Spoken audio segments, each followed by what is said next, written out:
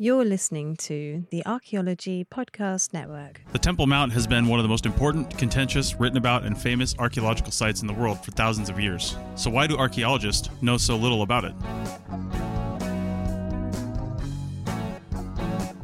This is episode 350 for the 16th of December, 2017. I'm Chris Webster, and this is ARC 365, a podcast today in 2017. This episode is written by Richie Cruz. The Temple Mount is a hill that forms the eastern section of the Old City of Jerusalem, which, as its name suggests, is the original city of Jerusalem mentioned in countless ancient books, and is now a 0.9 square kilometer neighborhood separated from modern Jerusalem by the Old City walls.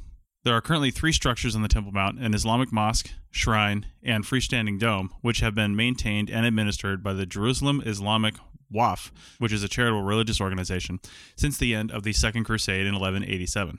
The Temple Mount is a site of historical and religious significance for all 3 of the major Abrahamic religions, Judaism, Christianity, and Islam, which are religions that claim to descend from the ancient Israelites mentioned in the Bible, and the Torah and the Quran.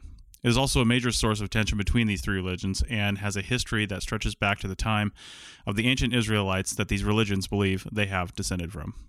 Over the many, many centuries since the 4th century BC, when it is believed that the Temple Mount was first inhabited, the Temple Mount has played a significant part of the history of many different cultures who built, renovated, and destroyed many structures there.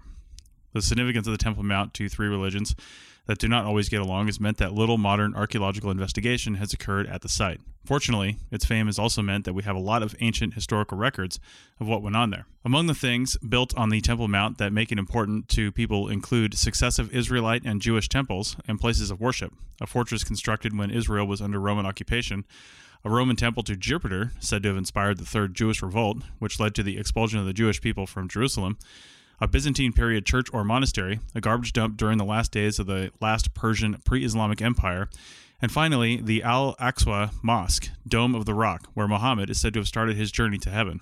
The Temple Mount started out as a natural plateau at the northern end of a narrow spur of a north-south sloping hill. It is now enclosed by massive retaining walls built around 19 BC, which is why it now covers 37 acres.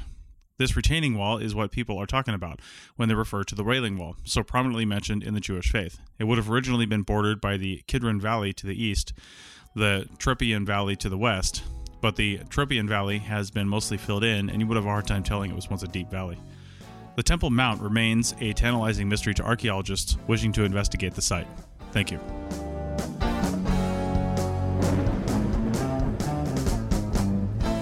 That's it for this episode of ARC 365. Please share this episode on your social media sites so others can have fun and learn about archaeology too. Please consider a donation to ARC 365 by sponsoring an episode for just $35. You can find the sponsor page at www.archaeologypodcastnetwork.com/sponsor ARC 365. Thanks and have a great 2017 with the Archaeology Podcast Network. The song Storm Diggin' was written, performed, and recorded by Steve Webster.